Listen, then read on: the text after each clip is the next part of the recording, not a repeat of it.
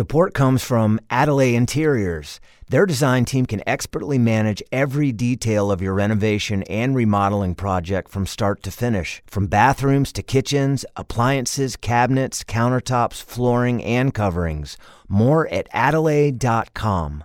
Support for The Zest comes from People's Gas, delivering clean, efficient, and affordable natural gas for cooking at home with precise temperature control. More at floridasenergy.com. Use what you got, and that's kind of what Make It Gravy means. I say Make It Gravy all the time. It's my slogan, and it really is just a empowerment statement for people to make it, whatever it is, make it gravy, make it pop, make it wow, and that's what I love to do.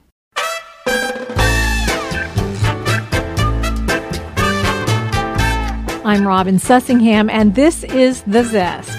Citrus, seafood, Spanish flavor, and Southern charm, The Zest celebrates cuisine and community in the Sunshine State.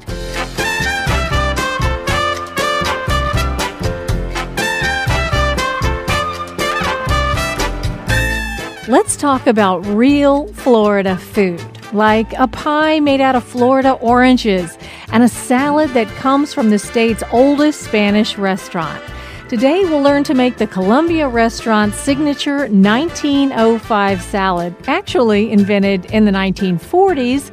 Then fast forward to 1961, when the Junior League of Tampa debuted its Gasparilla Cookbook, which included its prize-winning Florida Orange Grove pie.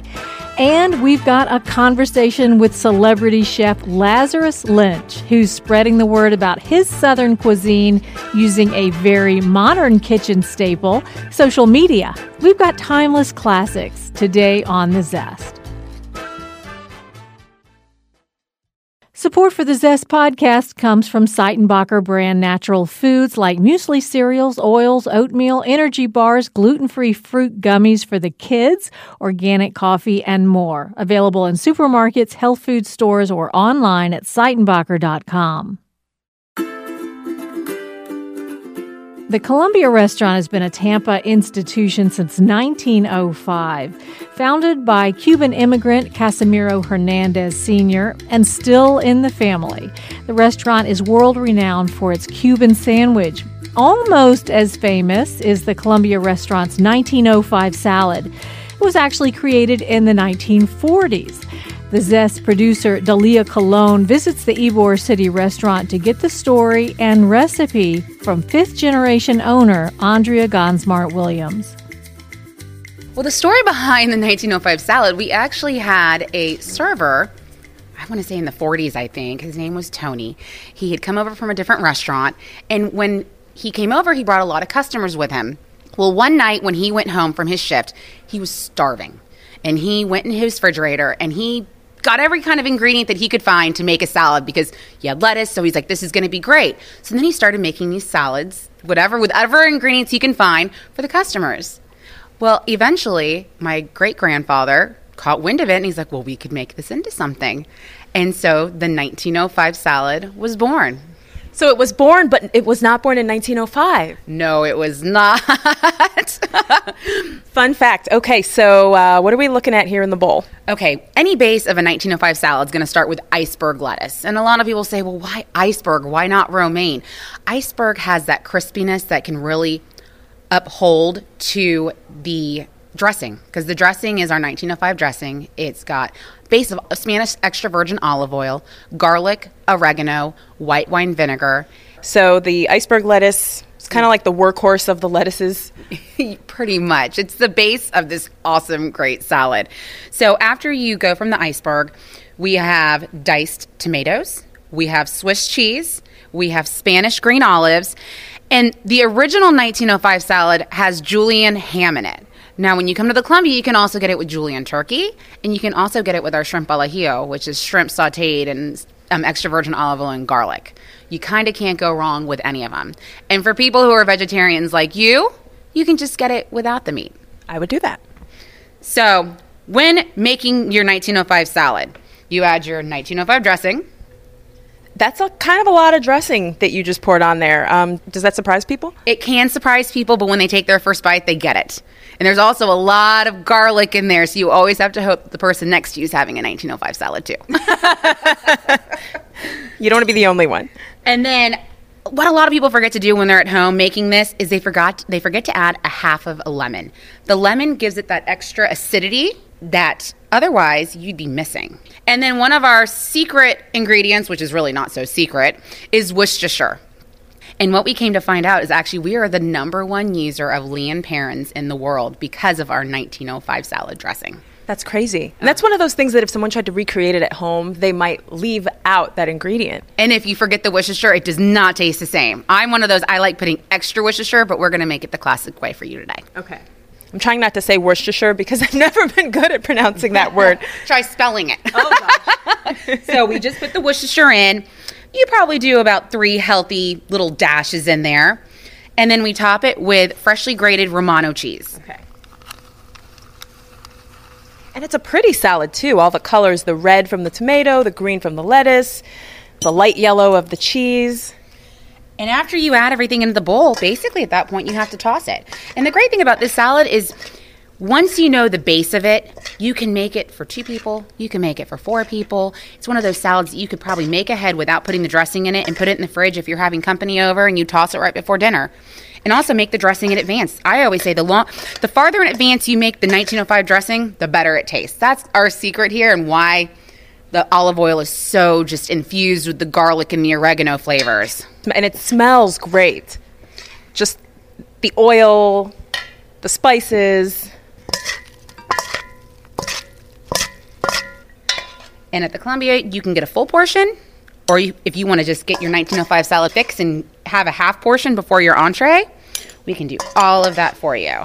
It's like part of the experience. You can't come here and not get the 1905 salad. Well, and that's one of the great things about the Columbia is we do so many things tableside.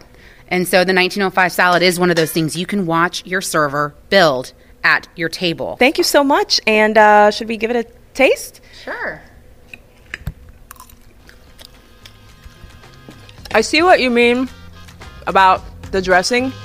Because when you were pouring it on, it looked like way too much. But when you taste it, it's just right. Good. I'm glad you like it. All right, let's wrap this up so we can finish the salad. Thank you so much for coming to see us at the Columbia. Thank you. That was Andrea Gansmart-Williams of the Columbia Restaurant speaking with Dalia Colon. You can find the recipe for the 1905 salad on our website, thezestpodcast.com.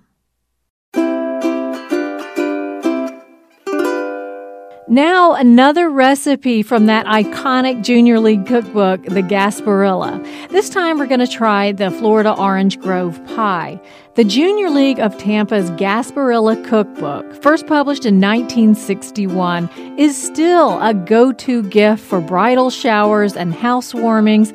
It's kind of a time capsule for Tampa Bay cuisine. Back in the day, the Florida Orange Grove pie recipe won grand prize in the All Florida Orange Dessert Contest, and it'll win you over today. I visited the Junior League of Tampa's headquarters on Davis Islands for a baking lesson with the Junior League's Stephanie Haas. Hey, Stephanie. Hey there. Okay, so what did you bring for us? I brought the Orange Grove pie. And this is not only it is the most famous recipe in our book. It's featured in Southern Living consistently for the last 60 years. So we're pretty Southern Living magazine. Yes. Okay, so let's look at this. Where's the recipe? So this is the Florida Orange Grove pie. The Florida Orange Grove pie, grand prize winner, second All Florida Orange Dessert Contest. Mrs. Myrtle I. Risdall, thank you very much for this recipe. Okay, Stephanie, so tell me about this pie. Okay, so you start with a meringue. The meringue's the crust for this one. So it almost is like a pavlova. Ah, it's a pavlova. It pretty much is. I think many pavlovas call for vinegar in the recipe. This doesn't, but it mimics one. So when you've made the meringue, you spread it in a deep dish pie dish and bake it at 275. Also, we covered the sides with walnuts. Another option, if you're allergic to nuts, is coconut. I think that would taste great with it too. So you have a meringue crust, and then you are making a curd, an orange curd. I like the fact that it calls for 5 Florida oranges. Yes, absolutely. Did you make sure you didn't use California oranges? That might have been the problem with the first one. I don't know. So you have a curd, and then you whip up a whipped cream, and then you'll fold that into the curd, and so it makes that nice thick filling that we're looking at. Whipped cream. It looks really pretty. And then, so all of the recipes that you see online that have been copied from this, they section everything off very, very pretty. So you have a nice fan of orange slices. I personally enjoy just piling it on there and having at it. So that's my thing. It's all about what you really enjoy. Well, this looks really pretty the way you're doing it. Very nice. This is for company. So, Stephanie, have you made this before? I've made it twice this week. But had you made it? No, I haven't made it before that. But You think you'll make it again? I think I will. I really like the meringue crust, and it is a pavlova. Well, I think that we need to taste this. All right. How are we scooping this out, Stephanie? So in an ideal world, it would be with a pie server. We do not have one here right now, so we are spooning it out. But as you can see... Even a pie server, because it's like pudding, yeah, really. Yeah. Is it supposed to be like that? Yeah. And actually, it's been sitting out for like a few hours, so... So it's okay. So it's like a pavlova where you usually put like fruit in the middle. This is kind of like a fruit pudding. Right. And I mean, there's nothing in it that's going to cause it to harden in the fridge besides, just the normal curd. So there's like no gelatin in it. There's nothing in there that's going to help it to keep its shape, if that makes sense. Right. There's no gelatin in it, so it's not going to get hard. Right. It's more like a pudding. Right. Okay, let's try this. I'm going to take some of the meringue and some of the filling. That's just a whole lot of deliciousness right there. So I really like how smushy it is inside, the meringue. So it has like a nice hard outside, but inside it's almost like a candy, just a really soft candy. Like a creamy. It's you know what it is? It's like it's a melted creamsicle. Yes. Inside a pavlova. It's super delicious. With orange slices. It's like there's nothing that's not good here. There's something for everyone. Stephanie, thank you so much. This was a lot of fun. Thank you. Thank you. That was the Florida Orange Grove Pie from the Gasparilla Cookbook of the Junior League of Tampa.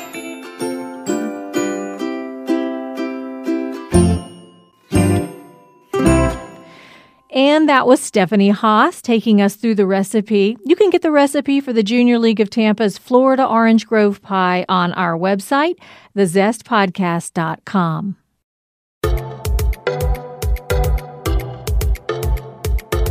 For 21st century chefs, a social media presence is practically as important as a good set of knives. Lazarus Lynch is at the top of his game in the kitchen and online, being a 2-time Chopped champion and host of Snapchat's first cooking show, Chopped You, and the Food Network's digital series, Comfort Nation. His cookbook, Son of a Southern Chef, is part love letter to his late father and part celebration of soul, spirit, and style. Laz's smashing Instagram account illustrates his love of food and fashion, and the cookbook drips with the same colorful, modern vibe. In a conversation with the Zest contributor Janet Keeler, Laz gives the behind-the-scenes story of the cookbook's recipes and the over-the-top fashion photo shoots. Well, let me just say this about the cookbook. You had me at coconut. There's so many great coconut recipes in the book, including a shrimp and crazy creamy cheddar grits. And I'm a big shrimp and grits person. But I don't think I've ever seen a recipe that has a can of unsweetened, full-fat coconut milk in the grits. Tell me about that. Yeah, well, first of all, I grew up in a home where coconut milk and heavy cream were sort of equal partners. My father brought the heavy cream over from Alabama. My mother brought the coconut milk from Guyana. So throughout the book, my goal was to really celebrate my heritage and to celebrate the ingredients that really represented my childhood. So grits, I say in the beginning of that, sort of the head note of that recipe you just described, which is delicious, that, I never put salt in my grits. I always kind of grew up the kid that liked his grits to taste like farina, and I liked it sweet. But as I got older, I developed a palate for the savory flavor of grits.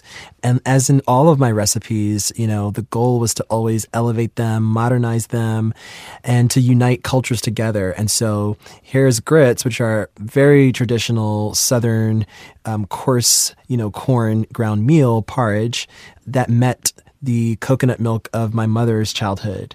And that's what I wanted to do with that recipe. I can't wait to try this recipe. It sounds so different and so interesting. Your opening forward in the book is lovely.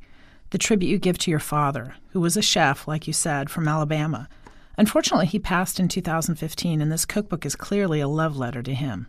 Oh, for sure. My dad was a amazing chef, but more than that, he was an amazing man. And I learned so much from him about what it meant to, take charge of your life and take responsibility for the world you live in. And he did that by example. He led by example. He was an entrepreneur.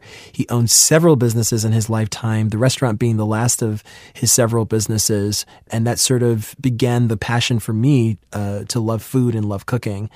And one of the things that I wanted to celebrate in the book is authenticity. Well, I think that comes across. In your situation, you're such an internet star with your smashing Instagram account and the Snapchat shows and everything else. So you'd have to be authentic here, right? You already have a lot of people that know about you.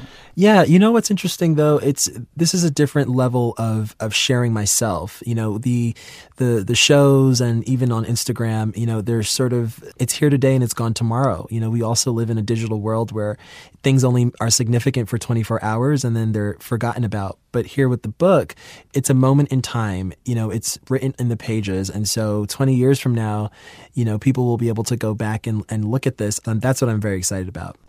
Well, let's talk about the recipes. What are some of your favorite recipes in the book? I have so many. I really do. My dad's peach cobbler is a favorite. Also his coleslaw. There's my collard green salad with crispy bacon, which is delicious. I have a jerk spice grilled corn with coconut confetti. Yum. I've got my drunken cherry double chocolate almond brownies. Oh, do you? Yeah, because of the coconut. It's so wonderful. You love coconut. So, we have the Mexican churros in there as well. So I'm from New York City and I grew up in Queens where it's just like the most diverse borough for food. But, I would always see these Mexican women with their carts filled with Mexican churros in New York. And so it was sort of just special to me. And I thought, I want to put a churro recipe in my cookbook. It's not Southern, it's not even Guyanese, but it's very New York in my world. And why not? And that also has some, coconut like ganache inside of it. So and it's delicious. What about this double chocolate strawberry ice cream sandwiches? If I'm going to make that, when do I serve it? Well, I would serve that, right at the end of a meal. I would serve that for like a party. I don't know if people do sleepovers anymore. It's kind of like a childish thing, right? But like if you have some friends who are staying over, even family from out of town, you can totally make the cookie dough separately. You can even freeze the cookies after they've been baked and then thaw them out and sandwich them. They're great to eat by themselves, just the cookies alone. But you could also sandwich them. What I like to do is fill them with some strawberry ice cream. If you're a pistachio mint person, whatever your favorite ice cream is, you can put them in the middle of that. And it's just like a great summer dessert. Very versatile, too. I don't know why I have to wait until the end of a meal, but I guess you said I do, so. No, you can totally break that rule. So that's the other thing about the book is that there really are no rules. Well, that's very clear. And yet for someone who cooks, there are a lot of new things to try, which is a bonus. One more recipe. The asparagus got a crush on potato. This would be good for my vegetarian friends, right? Absolutely. It would be delicious for them. There's so many others, too, that are vegetarian forward. The bearberry spiced eggplant on the grill. This is also really good summer food. You can just throw some fingerling potatoes on and grill the asparagus. You can also do this in your oven if you want at 375, a little bit of olive oil, salt and pepper, and just roast it in the oven. But yeah, I've always loved potatoes, and I kind of joke about that in the book, how I make an excuse to have like 3 different potato dishes in the book just because. And this is actually a version, if you will, of a potato salad. Now, I know people are going to come for me for that because potato salad is known to be a very specific thing, but I like to branch out and I like to experience what else could potatoes do? What else do they want to be? And that's a great recipe for that. I think so too. And I know what you're saying because it doesn't have mayonnaise, but that makes a great picnic food for a potluck or something because it doesn't have to be refrigerated. Exactly. Can you describe your fashion and what your inspiration is? I'm an artist at heart, and I say first and foremost, I'm an artist. And so fashion for me has never been as expressive for me as it's been in the past 2 years. And I think that there's a lot of conversation about personal growth and personal acceptance, and even around my sexuality and grappling with the truth of who I am. And so being liberated in those ways have naturally allowed me to feel liberated in how I express myself through clothes or through fashion. And so what I really wanted it to say was that, this is an expression of love. This is an expression of truth. And so how do we represent that through the photos? How do we represent that through what I'm wearing? How do we represent that through what's on my head?